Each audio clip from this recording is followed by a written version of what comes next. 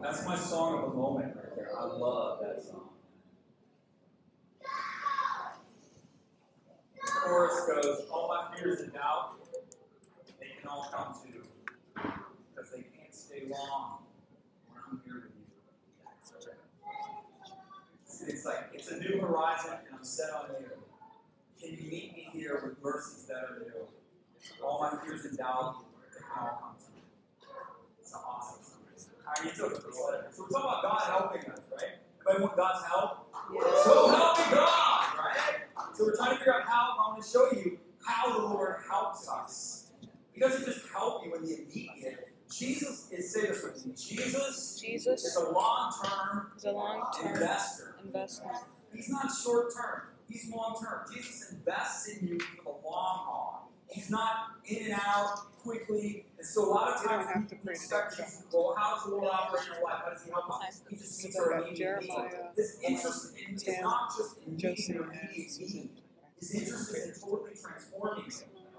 It's going from, say this with me, survival, success, significance. Exactly. You have to recognize what he's doing in your life. If you can recognize what he's doing, you can partner with it. If you can realize that the Lord's work in my life is to get me not just to keep me in survival mode, but to bring me to a level of success where I'm sustained and I have enough to help other people. That's what success looks like in the Bible, right? You can have your own version of success and you can give it to the Lord and you guys can partner that out and he'll give that to you as well and he'll work with you on that. But what success is that your life is sustained and you have enough to serve God, help other people. So significance means you are influencing the world in a greater way. Your life matters. Amen.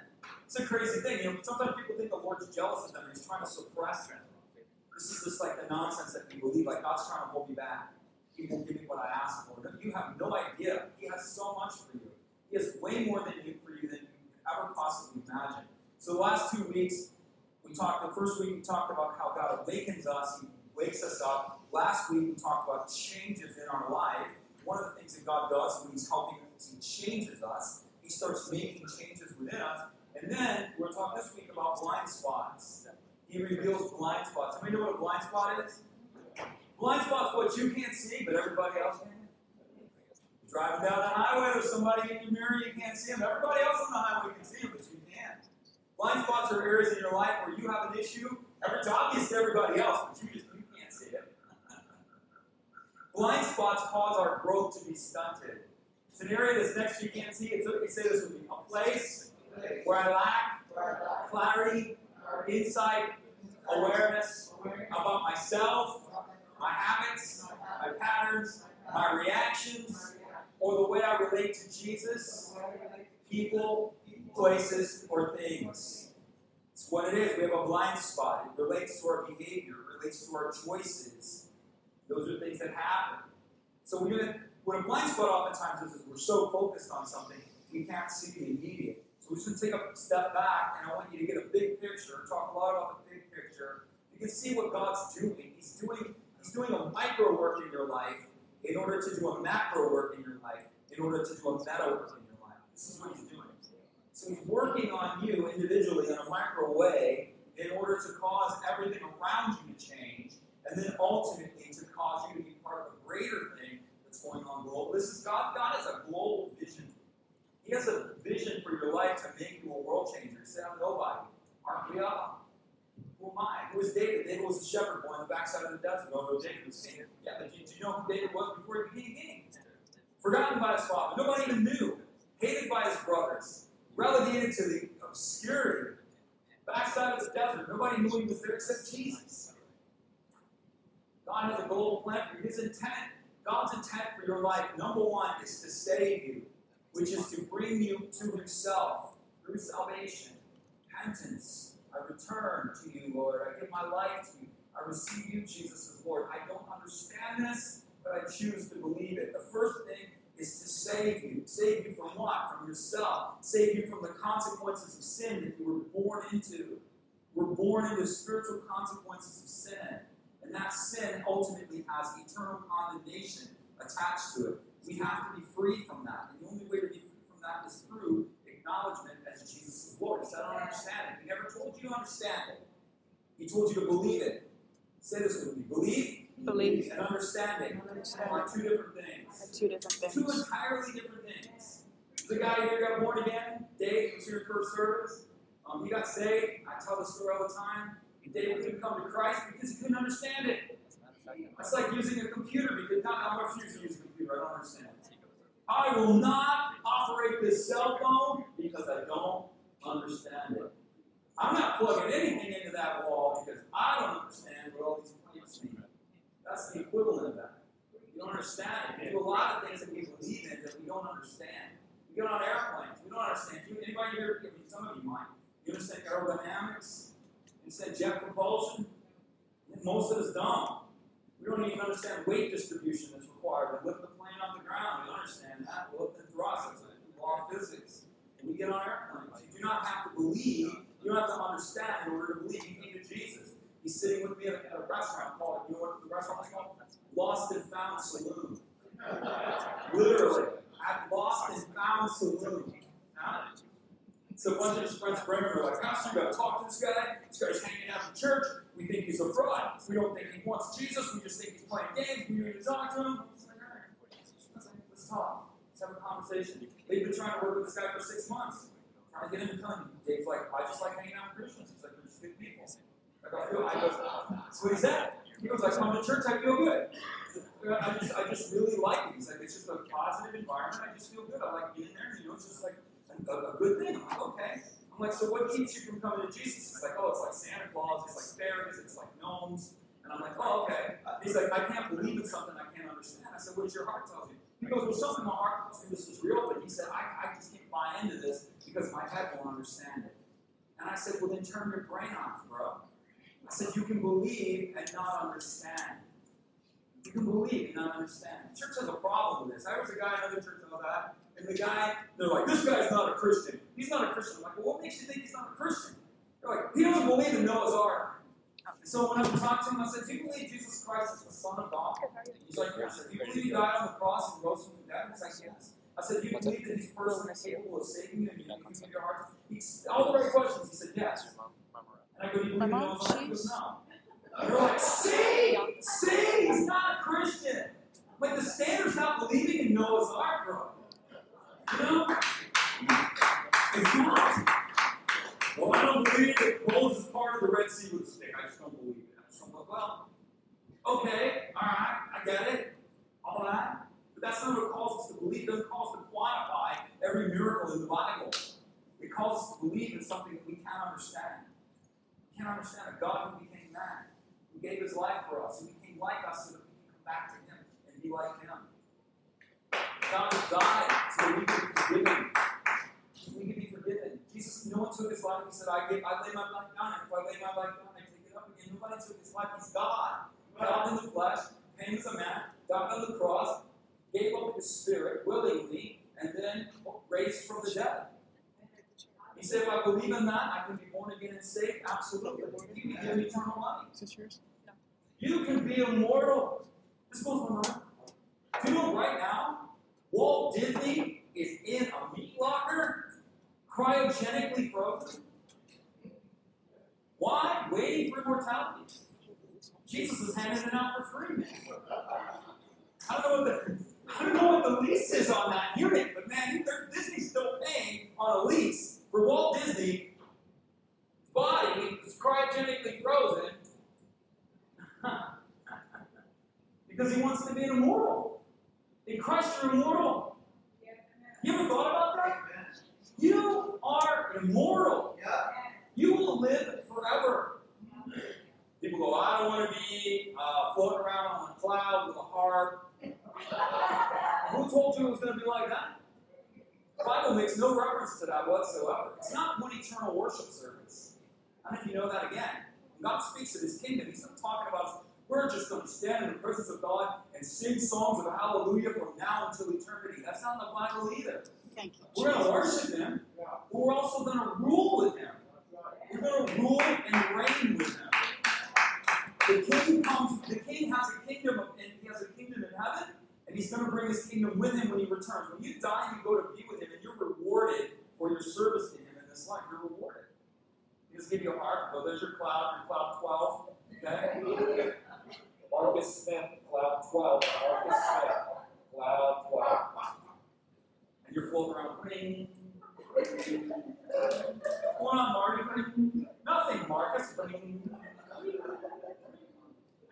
day, right? That's like, who wants that?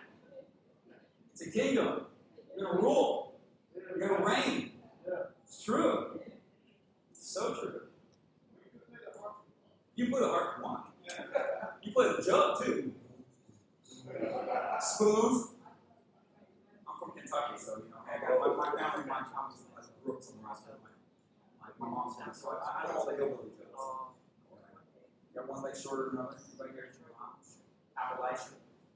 Got one leg shorter than the other because you're born on a hill.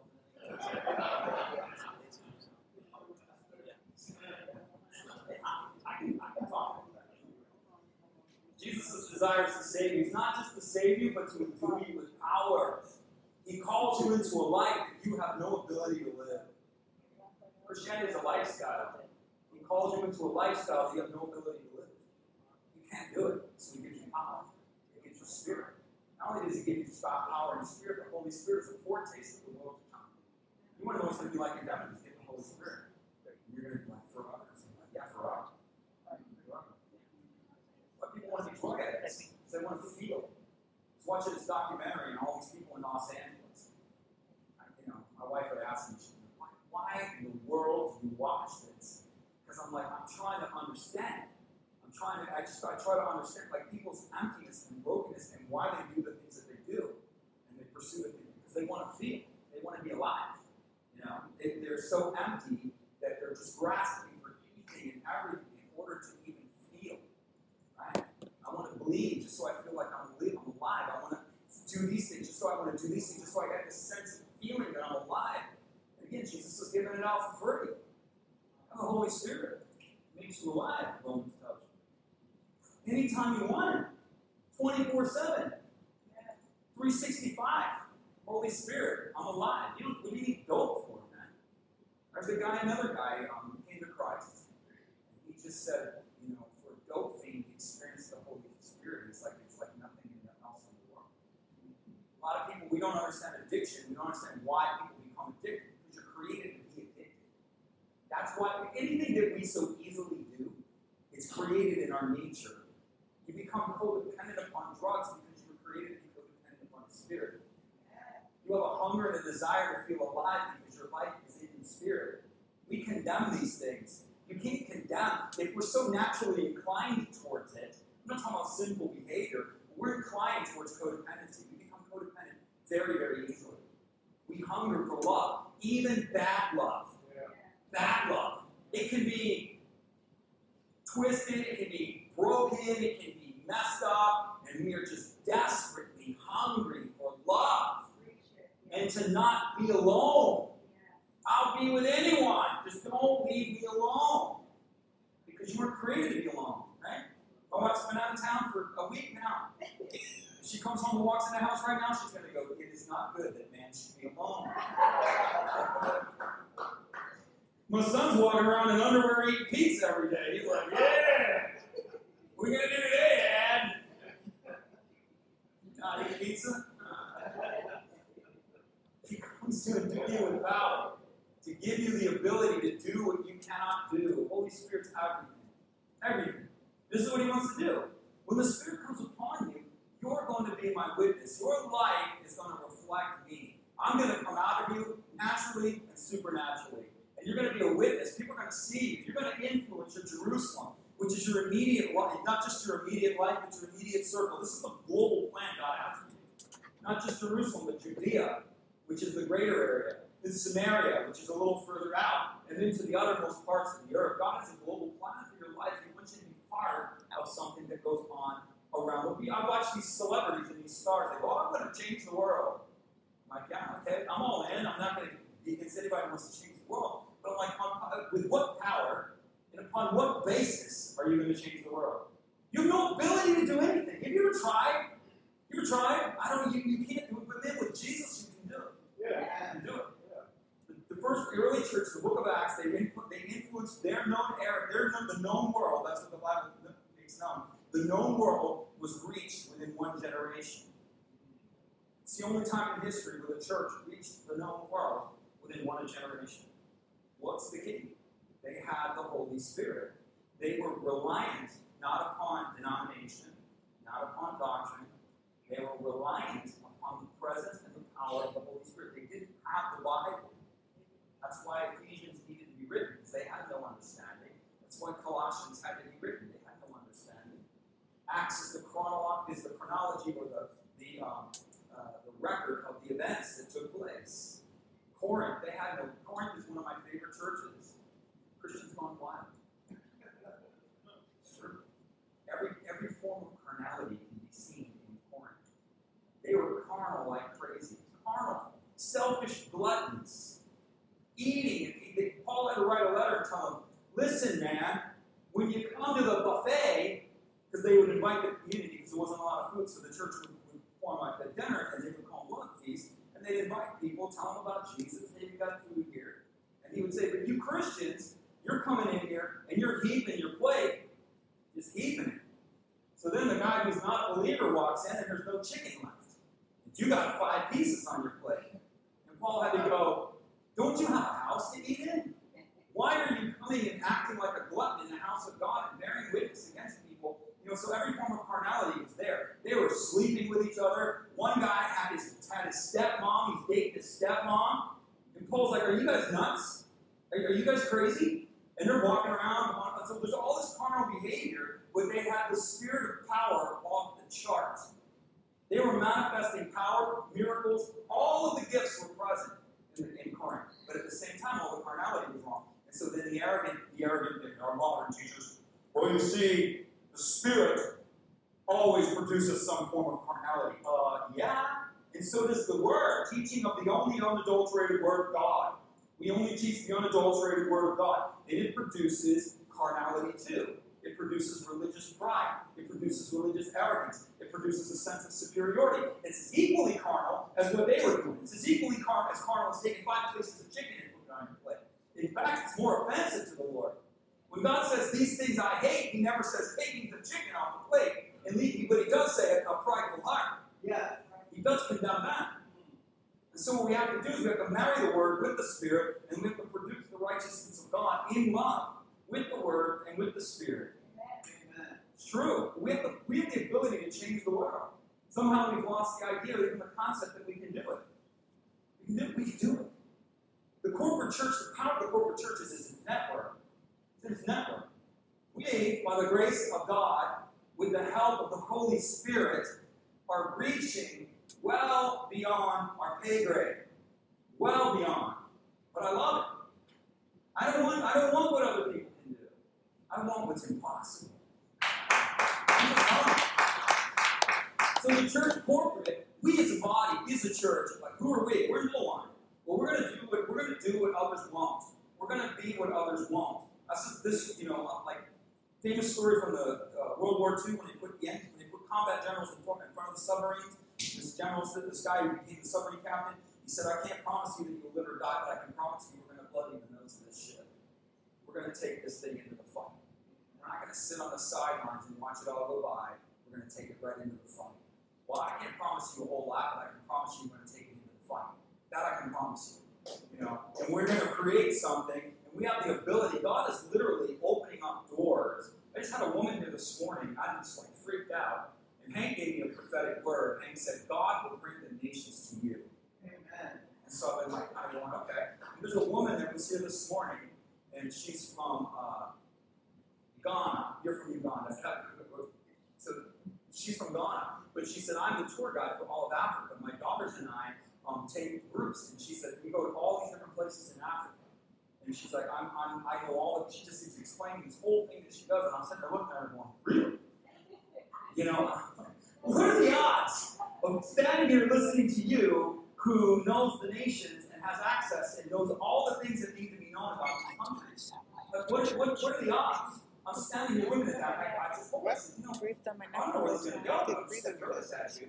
And I said, we want to plant churches. And I said, I really feel like the Lord is telling me to do specific things, specific ways.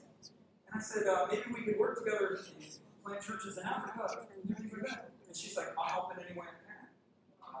It's discerning the moment. You see, God works through the subtle. He works through the whispers, the small things. We think he's going to come with a thunderous roar. Boom! Come to Africa! Elevate Miami Church. doesn't do that. You have to be wise and discerning in what he's saying in the moment, or the moments pass you by. And you don't even have to look at it. But I immediately, as soon as she said that to me, I felt like power. I felt like impression. And I just immediately I heard the echo. God will bring the nations to you. God will bring the nations to you. God will bring the nations to you. And what does that mean? Are we so superior? No, we're willing. We're willing. Okay? We're not just willing to do it on our own terms. We're going to do it on the terms that God has set out. So we, as not just individually, say individually, what am I going to do? You're going to be part of a corporate group that pushes forward into the mandate that God has put upon not just us individually, but He's put upon us as a church. I could go off on this. I could explain to you all the dynamics. The church has lost the church planting movement. We have. The United States used to be a global church planting machine. We don't do it anymore. Oh, we do it, but we make them denominations. It's almost pharisaical. You scour the earth to find one convert. And when you find that convert, you make him twice the child of hell that you are. You make them worse than you. You make them more religious. You make them more uptight. You make them more stupid than you are. Anyway, another story. He gives you the Spirit. His desire is to give you power. His desire is to transform you. He foreknows you. This is the cool part. I won't get into this, but I'll just read this right here. He foreknew you. He knows everything about you. Warts and all, Christian. He knows it all. And you know what he does? In spite of knowing everything about you, he still gives you a predetermined destiny. He still, people, and this the church goes, well, that's in heaven, Pastor. The predetermined. Who told you that? Where does it say that? It doesn't say that at all. Or we create these theological monuments about what predestination means. It doesn't mean anything other than what I just told you. It means a predetermined destiny. The idea of foreknowledge, there's other components to it, but just on a basic understanding, he foreknew you. He knows everything about you, Rudy, and he gives you a destiny. What? Yep. Well, God really knew who I was. I got to fake it. Because if he knew who I was, he knows everything about you, and he still gives you a predetermined destiny.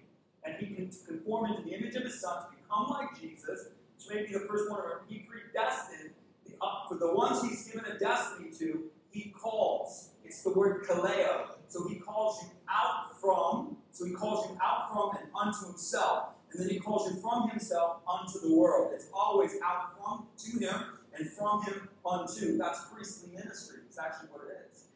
From, unto, from, unto. That's what it means. From us unto the Lord, from the Lord unto the culture. That's the dynamic he's giving here. And not only is he calling you out of a culture, he's calling you out of mindsets, he's calling you out of lifestyles, he's calling you out of habits, he's calling you out of everything. Amen. Everything. The calling upon the Christian isn't just to come to Christ. The calling upon the Christian is to come out of everything. Christianity itself is a lifestyle. You wouldn't know it by the way we did, or the lifestyle that we present is anything but kingdom-oriented. A bunch of religious, stuffy statues. I'm just living holy for Jesus. Wow, good God, help me. And I want to be like you. Why? We should be the most alive people on the planet. We should be the most free people on the planet. Free. I meet people, so this is feedback I get sometimes. People go, what church do you go to? They say it to a lot of our people. They always ask me what church I go to. But you're just not like it. I'm like, that's right. We're not ordinary, nor shall we be ordinary. We refuse. And he not only calls you, he justifies you. So he gives you an identity, he gives you a purpose, and you say, what right do you have to any of these things? Because Jesus justifies you. He justifies you. You are justified. In other words, he says you're a son. Nobody else said it, he said it. And he has the authority. So even when devils themselves challenge your right, Jesus has just that. There's a woman here, she's in first service, she's like, I love it when you say that. And because she told me, it's like every time you say, I'm a son, you make us say, I'm a son and daughter of God. She's like, I feel such power. She's like, I just feel that power. And I said, it's the Spirit bearing witness with your spirit that you are a son, a daughter of God. And I said, it's also the power of justification that's coming over you. Justification is saying, this is true. This is a daughter. This is a son. Not based on you. Whom he justified and glorified. His whole intent is to make you weighty. That's what the word glory means, is to give your life substance in order to transform the world around you. All of you know that. Anyway, one of the things that hinders us from going forward is blind spots. What happens with a blind spot is we start moving, but there are things around us that we can't see, or things around us that we refuse to see, and either one of those causes us to get stuck in the middle of transformation. Michelangelo, famous statue, I got to see it when I was in Italy. It's half-finished statue, and no one knows what it really is. They're only guessing what it is because he never finished it. Well, for good reason he died, but nonetheless, he was stuck in the middle of making this thing. A lot of believers are unformed works of art. You're unformed. The stone and the hammer chisels on your life, and you don't like it. It cuts. They also asked him, I love this quote. They said, how do you choose what you're going to sculpt? You know what he said? Anybody know what he said? Famous saying. He said, I free the image that's in the stone. He said, I don't tell the stone tells me I free. Jesus is trying to free the image in the stone, Christian. So with the chisel and the hammer, you lay into the stonework of your life, cutting things away, chipping things away, forming and shaping things. He's not harming you. He's trying to free the image that's in the stone. He's trying to release it. But unfortunately, most of us, we don't like it. The one that's sculpting us and making us and molding us, we stop it. So we get uncomfortable. We don't like that. I don't want to do that. Or we're blinded. So somewhere along the line, our blind spots inhibit him from going forward, or inhibit him from continuing to work in our lives.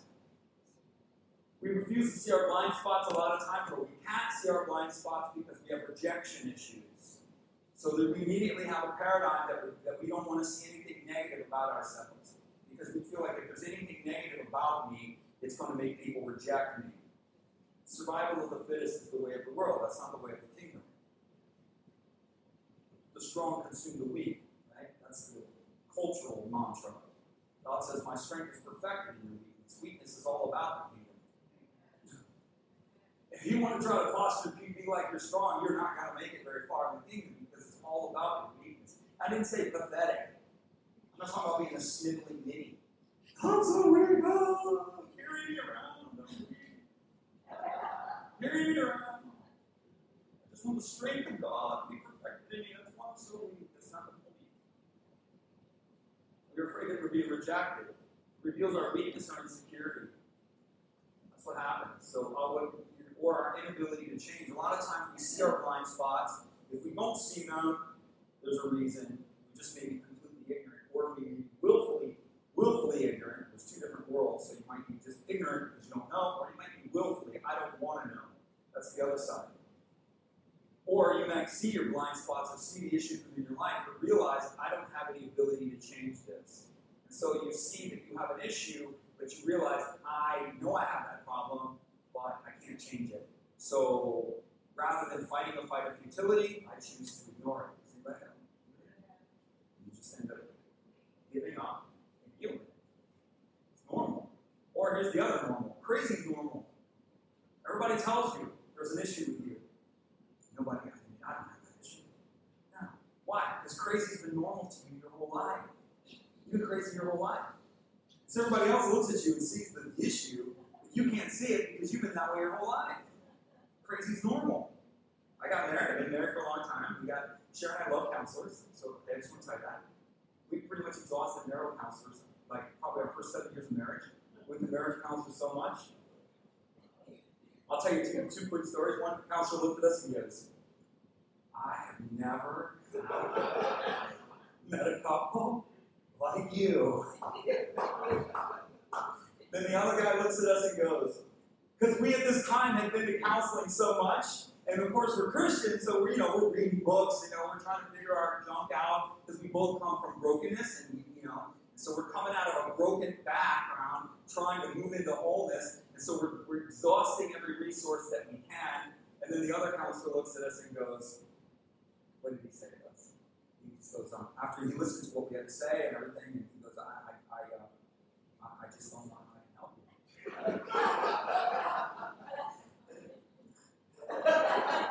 Never met anybody like you, and man, I don't know how I can help you guys. I'm like, I don't have a clue here. And one of the problems when I went to the counselor, so here's the blind spot. Here's one of the areas where crazy was home with me. My wife, in the early days of the marriage, probably 2 or 3 years in, she'd say to me, you have an anger problem, you have a temper, you have an anger, whatever. There's a lot of factors. She wasn't like, Pollyanna in the marriage either. And I'm not pointing fingers at her, but I had an anger issue, but I didn't realize it. And I was reacting, and I was being angry, and I was being, what to a woman would be like intimidating.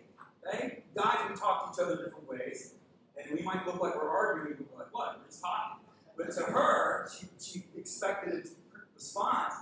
And she goes, you have an anger problem. I don't have an anger problem. I don't have an anger problem. No, you have an anger problem. And then I go to a counselor with her, and she tells him the whole thing. He goes, is what she said true? And I said, about 75% of it. He said, 25% she's coloring. Because what she was saying didn't seem bad to me. And I'm like, that's okay. Yeah, all right. I get it. She's a little escalated. Yeah, that's true. Yeah, that's true. Yeah, but he feels disrespected. He does this. I'm like, yeah, let me do that. When he does it, when this happens or this happens, he does this. I'm like, yeah, do that. The guy goes, so is this true? I go, yeah, this is true. I said about 75%. He said half of what she just said is true. You have an anger problem. They told me. Paradigm blindness. I don't have an anger problem. My wife telling me, and then this dude telling me, then he tells me a crazy story because he meets with me one-on-one. Right? This is always good when you get a counselor that says this, okay? Because this is funny stories. I don't know, for whatever reason. He looks at me and goes, Kevin, it's okay if you have an anger problem. Watch this. I have a rage problem. Kind of like anger management, right? He looks at me and goes, I used to sleep in a bed with my wife with a loaded gun beside her bed. You guys are all shocked. I mean, this is what the dude's telling me. I mean, he's now transcended that time in his life where he slept beside his wife with a loaded gun beside his bed while dealing with his rage problem. But nonetheless, so that's, again, a crazy story that happened through counseling. This is nuts. So crazy is normal to us, and a lot of times we can't see the issue. And I could have easily said, I'm not going back to that guy. I could have easily said that. There's no way. I'm not going back. I don't believe it. This guy, what right do you have to tell me, what right do you have to tell me you don't know me? Don't tell me I have an anger problem. Because in my mind, I didn't. My dad did, and my grandpa did. I'm tepid, man. I'm like tap water. You should have seen my old man. Woo! My grandpa, forget it, man. A few Black Label beers in him, and he was off to the races. I mean, come on, that brother was down. But I didn't see it, but it was told to me. So what I did, because I was a believer, it was hard for me to digest. I had to deal with the Lord. This is how the Lord taught me. When you take your issues to the Holy Spirit, He's going to help you. If you listen. If you shut up, if you stop fighting, and you just, and I go, Lord, I have an anger problem. I don't know what to do. I'm like, I don't know. I guess I do. I'm like, and the Lord told me, anger, Kevin, is a secondary emotion. And I literally had a picture of a rocket going up. That was what I saw. This was even before I was wheeling in prophetic circles, so to speak. But I had a vision of a rocket going up. And the Lord told me, your anger is never a primary emotion. It's always driven by something. And so what's the next question? What's driving my anger? And then it would be disrespect. And I'm like, see, she disrespects me. That's what makes me so mad. That's not the answer either. The Lord would go, your disrespect, she may be disrespecting you, but your response to the disrespect is not appropriate. Your response is being fueled by something that you received long ago. Paradigm blindness. It's completely blind. Now, the counselor didn't tell me that, but you know who did? The wonderful counselor. The Holy Spirit. And He will tell you. But the things that He tells you are going to be offensive, and they're going to be honest. So I told first service, that's the first thing He does. In the beginning, He's going to give you gumballs, and He's going to give you like jelly beans, because He wants you to know that it's safe and He loves you. But as you mature with Him, you grow with Him, He's going to offend you. He does, right out of the gate. He offends you. Jesus is a rock of offense. I don't know if you know that. I'll tell you, right out of the gate. Do you know why? When it comes to us, sons and daughters, he wants to know what he's dealing with. That's what he does. The Holy Spirit needs to know, what am I dealing with here? And so he'll offend you, and he'll watch for the response. He'll go, you have an anger problem. What? Or he'll go, that one might be obvious, because he'll go, I got an anger problem. But he'll watch for your response, but he'll offend you. He'll say, your words, you use your words like daggers. And he'll wait, and he'll look at you. And then you go, I don't use my words like daggers. No, I don't. Okay. Or you run in the corner, suck your thumb, put your diaper on, and eat your little blankie on or ball up in a bed and start crying because he told you that. What he's looking for, he wants to know what he's dealing with. And what the foundation of everything is that you know that you're loved. And so he's trying to see, by offending you, do you know that you're loved?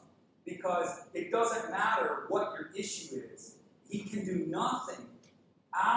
So I feel the glory on me. He can do absolutely. I always feel the glory on me. Sure, because what? You feel the glory on me? I see that. What do you want to say? I'm just telling you. I feel power. That's all I'm telling you, girl. Anyway, you have your thing. I have mine. This is mine. I feel power.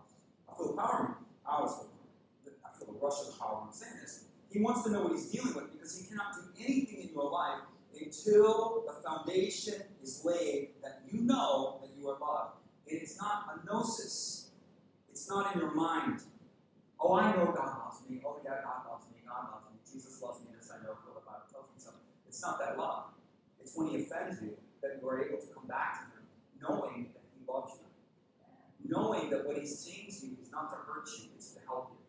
So when he says to you something that's hurtful, and he'll look at you, and you'll go, that wasn't Jesus. Jesus would never say anything hurtful to me. Yes, he would.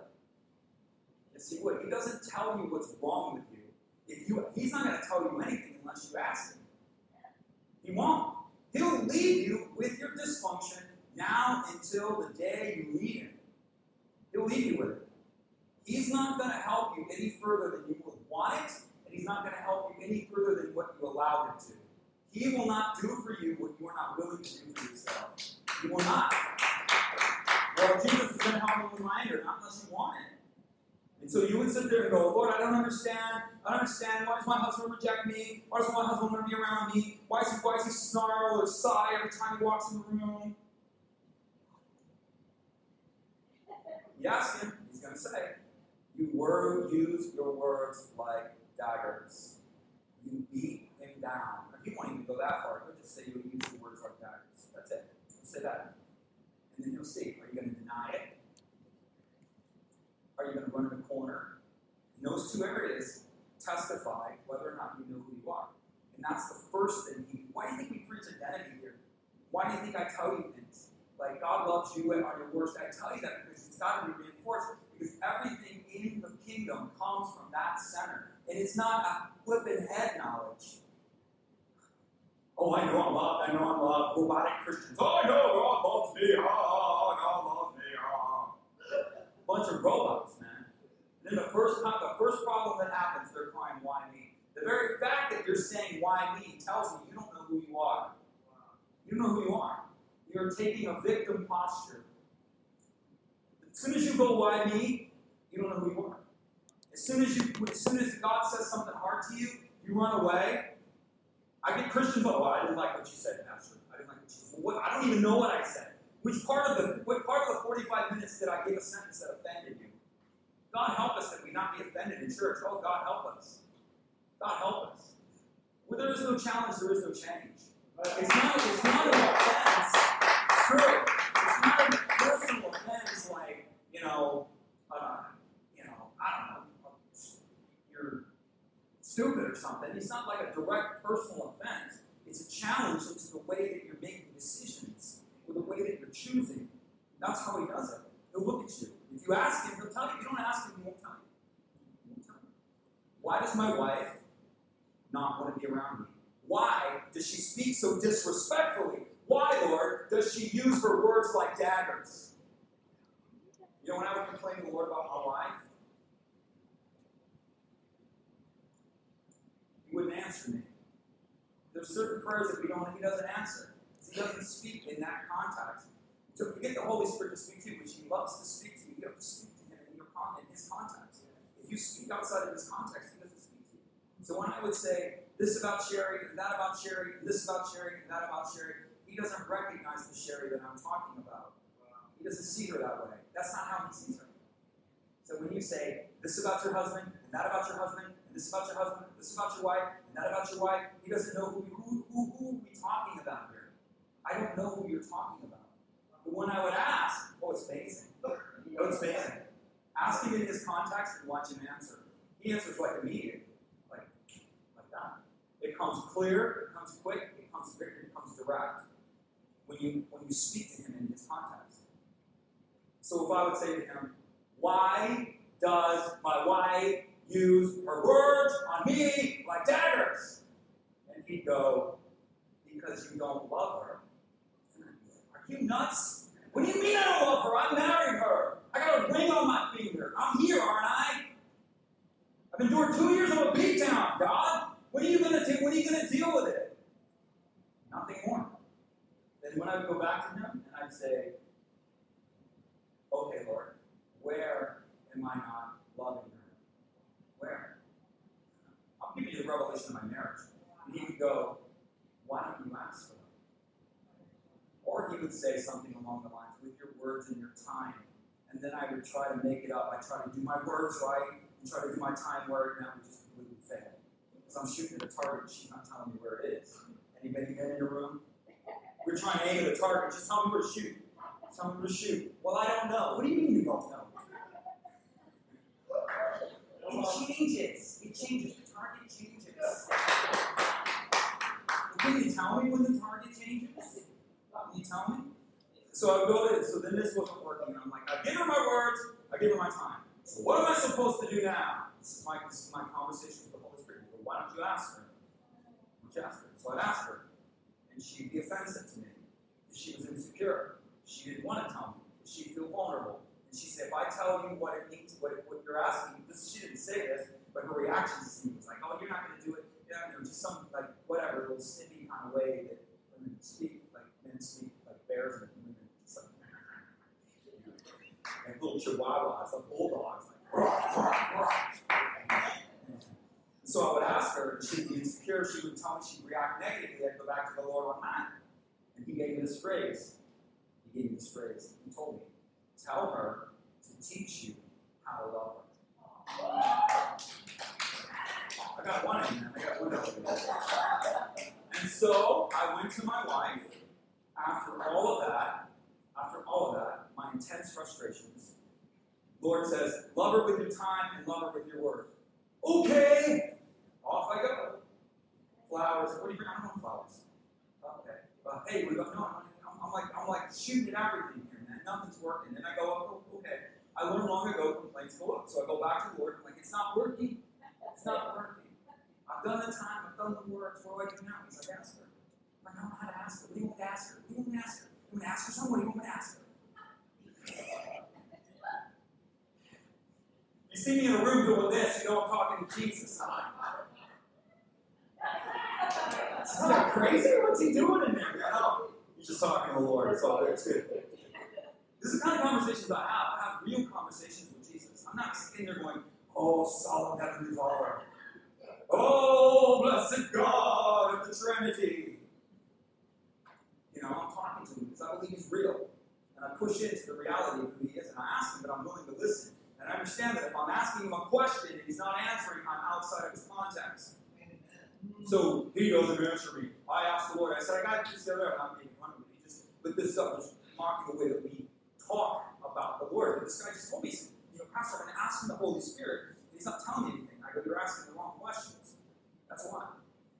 You're not asking Him in His context. I said, I gave Him a series of questions. I said, ask Him these questions in this context and see if He speaks. I go, you will. Because you're speaking to Him from a religious paradigm. He doesn't speak that language. That's why religious prayers don't go anything. Wow.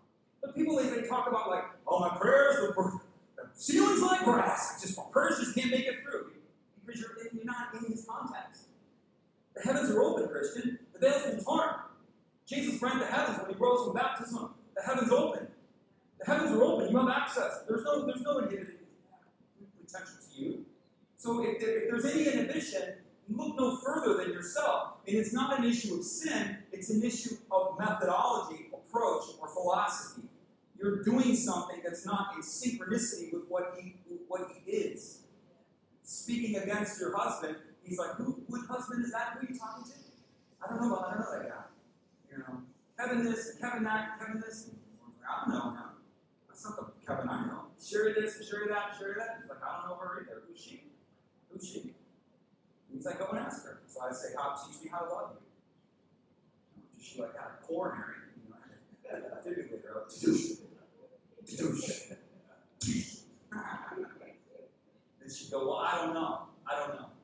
And so I say, okay, you need some time. Growing in my anger, calm down, serene, trying to follow the Lord. I'm telling her. I tell her. I go good. I go, so take a couple of days, write down a list, you know, and tell me the ways that I can love you. Show me how to love you. Teach me how to love you. And I don't think it's going to take, it's like Sunday. I'm thinking it's going to be like Wednesday or something. It's like Monday afternoon. Right? She comes with a list. She's like, okay, so. And she begins to go there.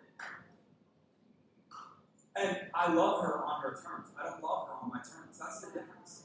I love her on her terms. My daughter loves surprises. My wife hates them. She wants to know what she's getting for Christmas before Christmas comes. What are you getting me? That's Sherry. She hates surprises. Hates them. Mariah, my daughter, on the other hand, surprise me. Please, don't tell me, Dad. I don't want to know. Right? So I don't try to surprise Sherry. I love her on her terms. And Mariah will ask me, why don't you ever surprise Mom? I go, Mom comes in, Sherry comes in, I go, Sherry, do you like surprises? She's like, I can't stand surprises. I said, I don't surprise your mother, because your mother doesn't like surprises. Me, I like surprises. I enjoy them, right? It don't bother me at all. But I don't love her on my terms. I love her on her terms. She doesn't want gifts, per se. My wife, her love language is acts of service. So if I do the dishes, she's like, wow, I just feel so attracted to you right now. Like, really? So what's going to happen if I bust out the mop? You want another level if I got that mop out? Huh? What's he doing for you?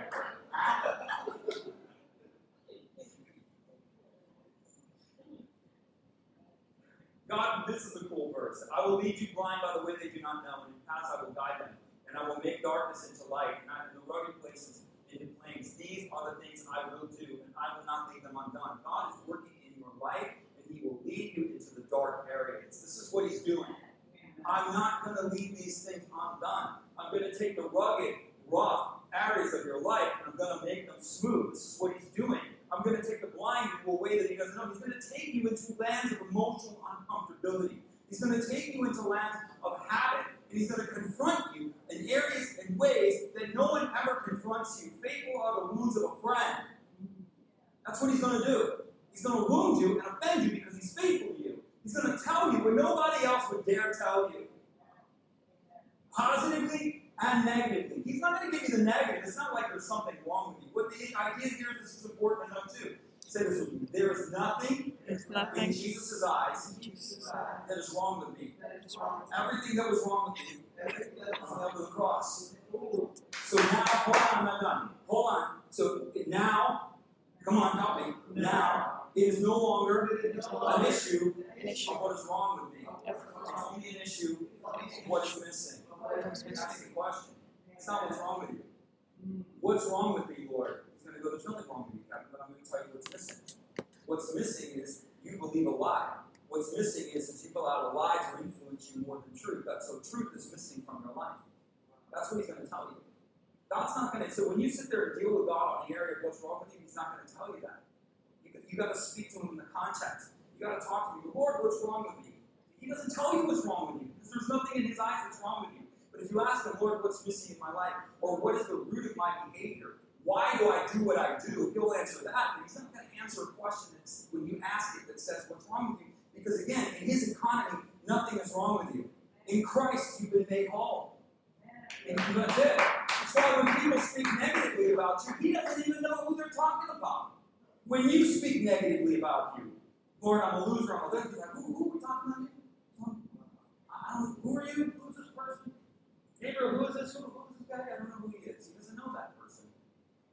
He's going to take you these places. They're spots, they're not the sum of who you are. They're just issues in your life that have to be dealt with. How do you recognize your blind spots? Number one is patterns over time. Look back on patterns over time. You ever look back and go, why do I keep doing this? What is wrong with me? That's what we ask ourselves. That's not what God will tell you. We believe a lie. Most of the time, our negative behavior is rooted in a lie. I'm not lovable. Who told you that?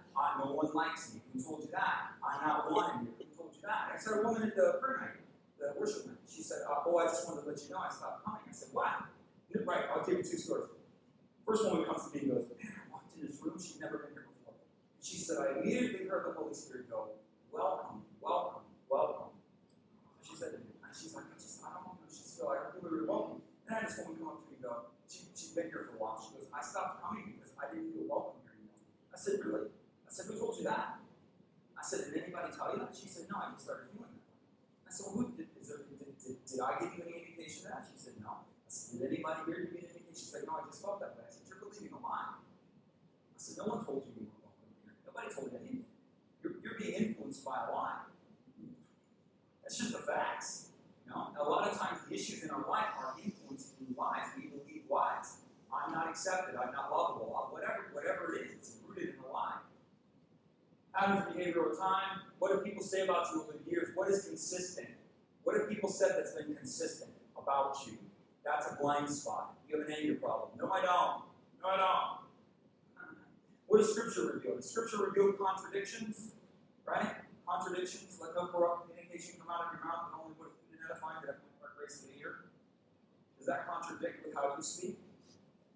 If it does, that's a blind spot.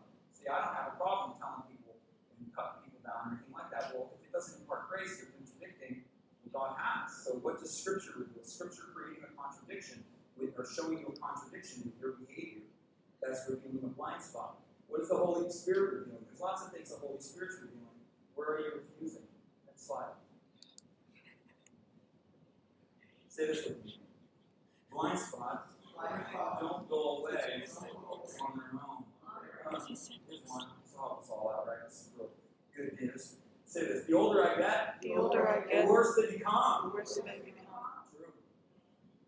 It's true. That's why Christians, the older that they get in churches, they become more and more dissociated from the church because they never really deal with their issues. When you're in your 20s, it's real easy to hide stuff because life hasn't challenged these things into the open. If you don't deal with your issues, the older you get, the more they become entangled in your personality. It just creates this really weird thing. You can still be healed from it, but oftentimes the older that you get, the worse the blind spot becomes. Areas where we're blind: spiritual blindness, paradigm blindness, personality blindness, emotional blindness. Spiritual blindness, you can be a non-Christian, so we oftentimes think of not being spiritually blind is because we don't know Christ. So there's people that don't know Christ, they're spiritually blind. But Christians can be equally spiritually blind. They can be blind to how the Holy Spirit works. Completely blind. Don't know anything about how he works, don't know anything about how he speaks. Blind. Willfully ignorant, don't know anything, or they just don't want to know. Sometimes their unwillingness, they don't want to know the Holy Spirit because it doesn't line up with the denomination's teaching. It doesn't line up with the theology that they learned when they were in Bible school. You get that all the time. There's no real valid reason why certain people believe certain things other than the fact that they willfully don't want to believe it. Spiritual blindness, we need to know who the Holy Spirit is. We need to know how he operates in our life. And we need to know what he's doing. He's the manifest government of heaven. He is the legal authority given by Jesus to take from what is his. Jesus makes a statement in John. He says, everything the Father has is mine. In other words, I'm in total equal standing with the Father. So everything the Father has, Jesus owns, right? Understand? What does the Father own? Everything.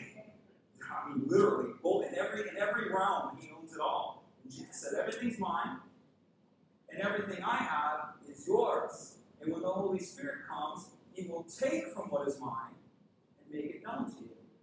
And so you cannot even know what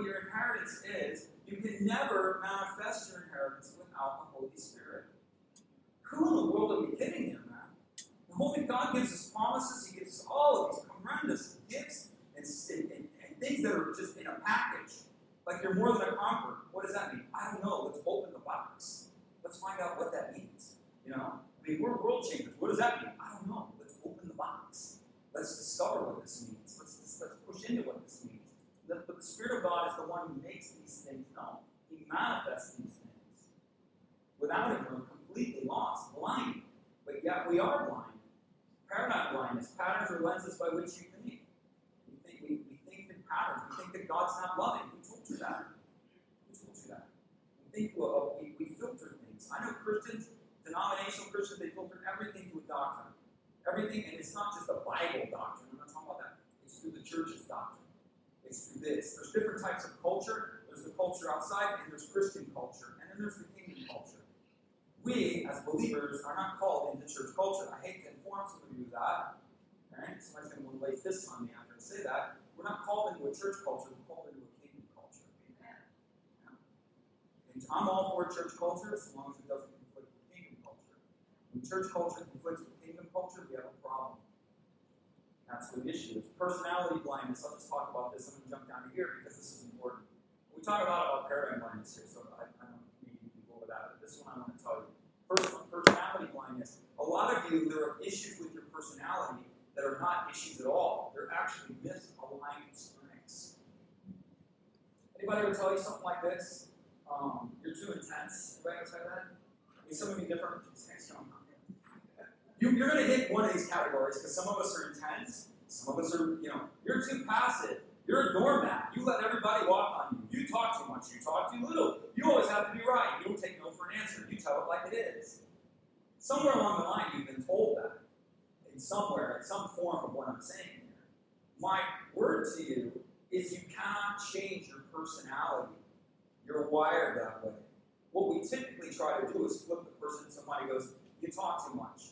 So now we resign ourselves to total silence. I now want to be silent. I've taken a vow of silence because I talk too much. Good luck. What's that going to last you, Father? 5 minutes? It's not going to last you long at all. And the reason is because you're trying to invert something that God has created and wired into your personality. It's unique to you. And what you need to do is redeem it, realign it, learn it, and use it to its maximum benefit. That's the idea. So if you're a talker, you're probably an amazing prayer warrior. People that talk always tell me you need to pray. You need to pray. You need to just go in on it. Other things is like when you speak, choose your words carefully if you're a talker. Don't just fire words out in empty space. Choose them carefully. Learn when to speak and learn when to listen. Not every moment is an opportunity to speak. Not every moment is an opportunity to say something. A lot of times I go to things like, share something with us, Pastor. I'm here to listen to you guys. I don't want to necessarily share unless it's something that's needed. But so there's a time to talk and there's a time not to, right? So if you're passive, it's like if you're a doormat, you let people take advantage of you. I would say to you, what you really are is a deep, generous, and compassionate person who doesn't know how to own the no. That doesn't necessarily mean you're a doormat. It means you're wired with compassion. It means you're wired with empathy.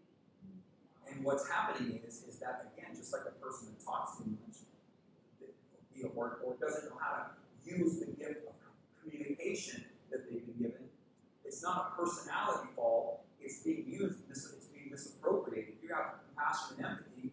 Not everybody has that level of generosity that you have. Most people can't understand that level of empathy, but it's nothing to you.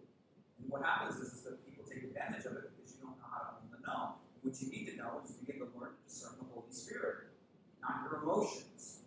Generosity is easy for you. Compassion is easy for you. Discernment is your gift. That's where you need to develop yourself. You need to ask the Holy Spirit, should I do anything now? Here? And you know what he's going to tell you? Sometimes he's going to go, no. But I feel so bad. He's not telling you to operate on faith. Because if he says yes, you're going to go in, and you won't even have a question. You'll be compassionate. If he says no, he'll teach you to say no. So my point here is that personality blindness, people will say things about us that we think, and we'll view ourselves in a negative light, when in fact it's how we're wired. It's how we're wired. Some people that talk very little, what you need to know is you're probably a deep introspective thinker. You probably don't like to speak much because you want to be educated on what it is that you say. You may believe a lie that you have nothing good to say. There may be some lies in there. That may be true too, but the other thing is that you may believe that you may also have to realize that you contemplate before you speak. Usually people that talk very little, when they do speak, it's usually something of weight or something of value. Just a thought. So you were created this way. See it as a strength, not a gift. Or see the strength and a gift and allow it to be redeemed and repurposed. Next slide. Last slide. Emotional blindness. This is the big one. Okay? This is where your little twitches come from. You act all weird. I don't act weird, Pastor. I just don't leave the house much. Okay. I only leave the house a couple of nights. No weirdness with me at all. Alright, got you. Emotional blindness. Coping mechanisms that have been developed over time, rooted in lies and trauma. Something painful has happened to you. A lie has happened to you. So that out of the wound and the trauma, we have all of these emotional behaviors that's clear to everybody else, but it's not clear to us. Right? So I knew a woman, she struggled very deeply with fear, and her behavior every time was just really frantic. She was just frantic. All the time. She was just frantic. And people would go, what's wrong with you? What's wrong with you? What's wrong with you? Like, why do you act that way? Why are you doing this? And she just was super frantic. She didn't even see that she had a problem because she didn't know what she was a kid or it was wrong. But she would act frantically all the time. She thought it was frantic. It was frantic. What's going on? She's like, I'm just sitting there. I realized, man, all this shit talks about is worry, fear, trepidation. Something's going to happen. Oh, I don't know about this. What about that? I'm not sure about this. What's wrong about this? I'm like, wow. And so what's happened, she's coming out of the womb. She's coming out of the trauma. She's manifesting emotional behavior, not based out of the womb. And so examples is you reject others before you reject you. Oops. A lot of people do this. They get in relationships and they immediately reject the person before they reject them. They treat the person poorly because they themselves believe a lie, or they've been rejected, or they feel that they're not worthy of love, especially when they're in a good environment. So they'll end up rejecting the love before that love in their mind rejects them. Well, social anxieties. There's no such thing as social anxieties, Christian. I hate to inform you of this. Yes, there is, Pastor. I know and I have them. Really? So Jesus is going to create a kingdom with 10,000 times 10,000 angels. He's going to, into this kingdom, he's going to bring every nation, every tongue, and every tribe. But he's going to reserve a special place in the corner for all those with social anxieties. There's no such thing. I'm not saying you don't have social anxieties. I'm telling you that the social anxieties are coming out of the womb. The social anxieties are coming from another place. They're not coming from the Lord. They're coming from rejection. They're coming from an issue of acceptance. They're coming out of abandonment. They're coming out of insecurity. They're coming from somewhere, but they're not coming from the Lord. That's what I am saying. Depression, that's another issue. Depression's not normal. Anger, off the chain, take it from me, it's not normal. I used to have social anxieties. That's why I know there's no such thing. So I've been healed. That's social anxiety. I used to force myself, I came to Christ, I didn't even want to be in the room with people. I'd go to church and come home, and they were like, God, and I just kept trying to do, I was just going to make myself do what the Lord told me to do. Or what I felt like my pastors at the time were telling me to do. They tell me, I'd be like, when are we going to go? Like, you need to go to the college and career group. I'm like, okay. And I went and met Sherry. That was awesome. A couple years in, but I met her in the last one. But, they're pushing me. But I'm in this environment, I'm freaked out. And here's a guy who has no social anxieties. He's like, hey, man, what's going on? Yeah. I'm up at 5:30. I'm like, I'm not. And he'd walk me around the room. And he goes, I'm going to introduce you to 3 people. And it freaked me out. And then after he introduced me to 3 people, he'd go, I need you to introduce yourself to 3 people. And I made myself. Lo and behold, I then started making friends. Even though I had social anxieties. But I had anxieties in me. And I had to heal the root of those anxieties. There was a reason why I had the anxieties. I was healing wounds. And the Lord will heal the wounds. You can heal the wounds. But the anxiety is there. I'm not saying the anxiety is not there. But I am telling you that I don't have any social anxieties now at all. Well, you walk in the room like you own it. I'm like, I don't know, I'm just walking in the room. I'm not doing anything intentional, but what's happened is the complete inversion of what it was. I didn't want to walk into a room, and when I walked in the room, people could probably even smell social anxiety all over me. Crazy. Jesus makes you what you are not.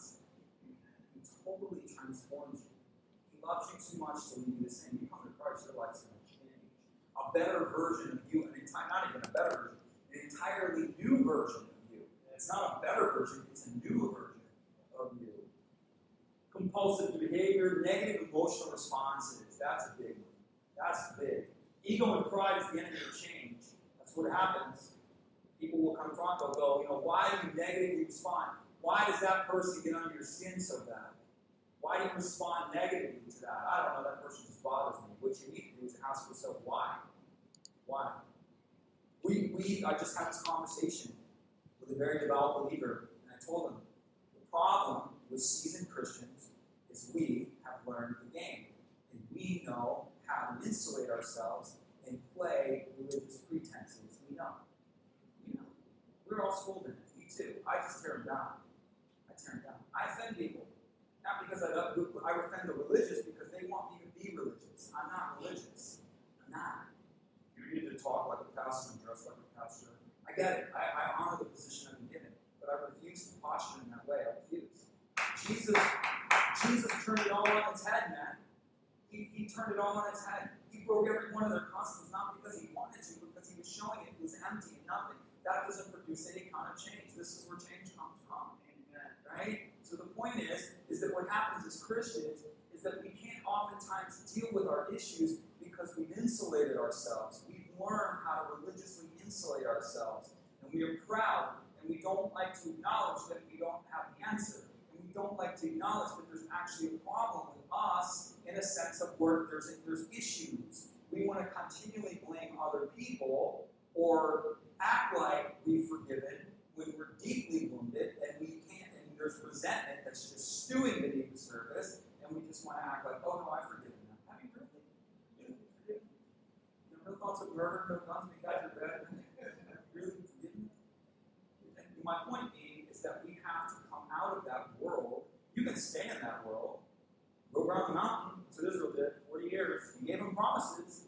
He said, the land's yours. As far as here to here, as far as you can see and beyond, I'm giving it to you. But you have to cross the river of your fear.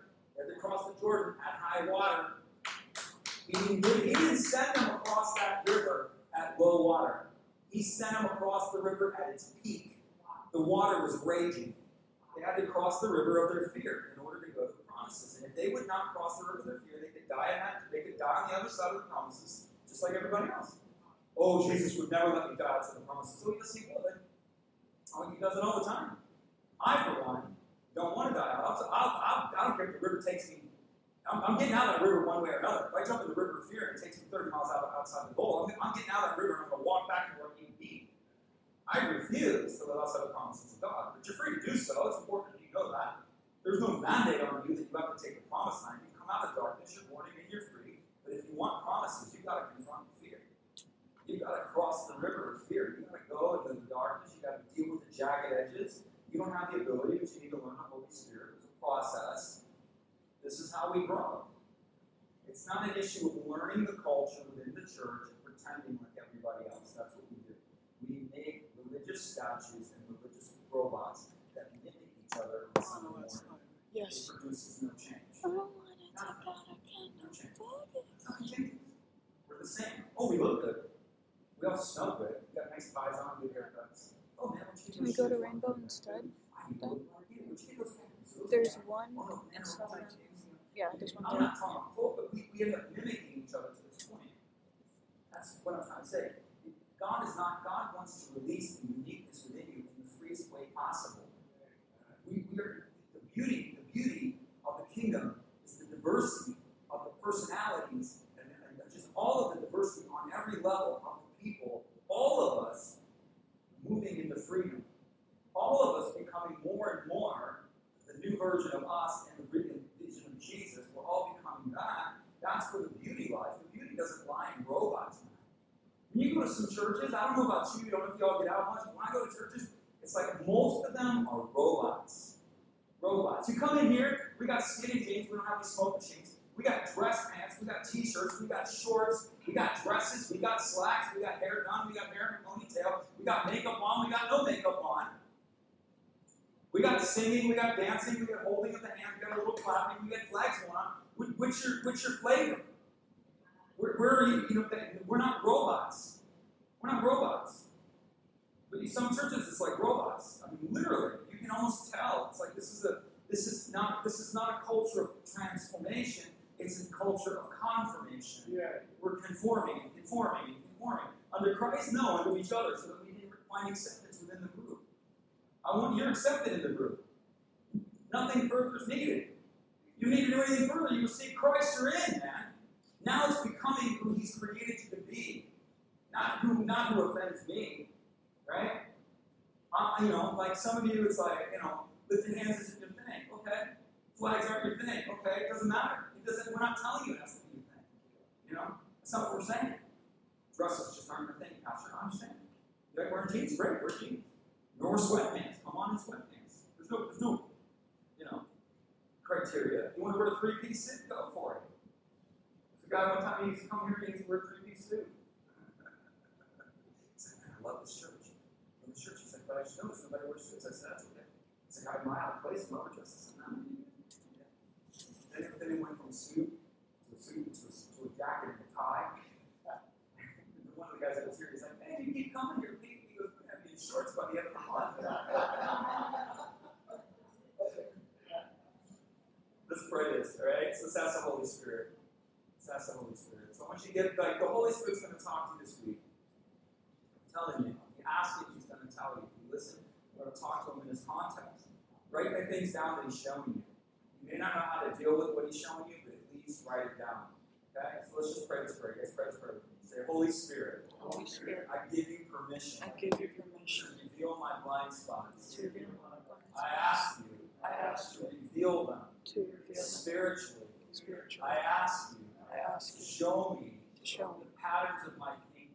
The patterns of that is contrary. That is contrary. To you. And to your kingdom. In my personality. That you show me. Where others have said. I am wrong. And that you show me. And that you show me. In that area. Where the strength is. Where the strength and that is. you teach me. That you How teach to me. redeem it. I ask you to reveal my blind spots My blind spots. emotionally. Emotionally. And I'm giving you permission to show me To show me. the root of that behavior.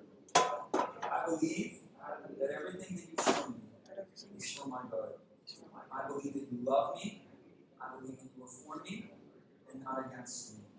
I want to go on this journey and I want to be whole. In Jesus' name. In Jesus' name. I'm going to bless you. So good, guys. May the Lord bless you. May the Lord keep you. May the Lord cause His face to shine down upon you. May the Lord be gracious to you. And give you peace. May you forever live in His favor. In Jesus' name. God loves you. We love you. We should have a prayer team over there. There's people over there. You definitely come. We'll have a prayer for you. You need prayer for anything at all. Bless you. He didn't say have a good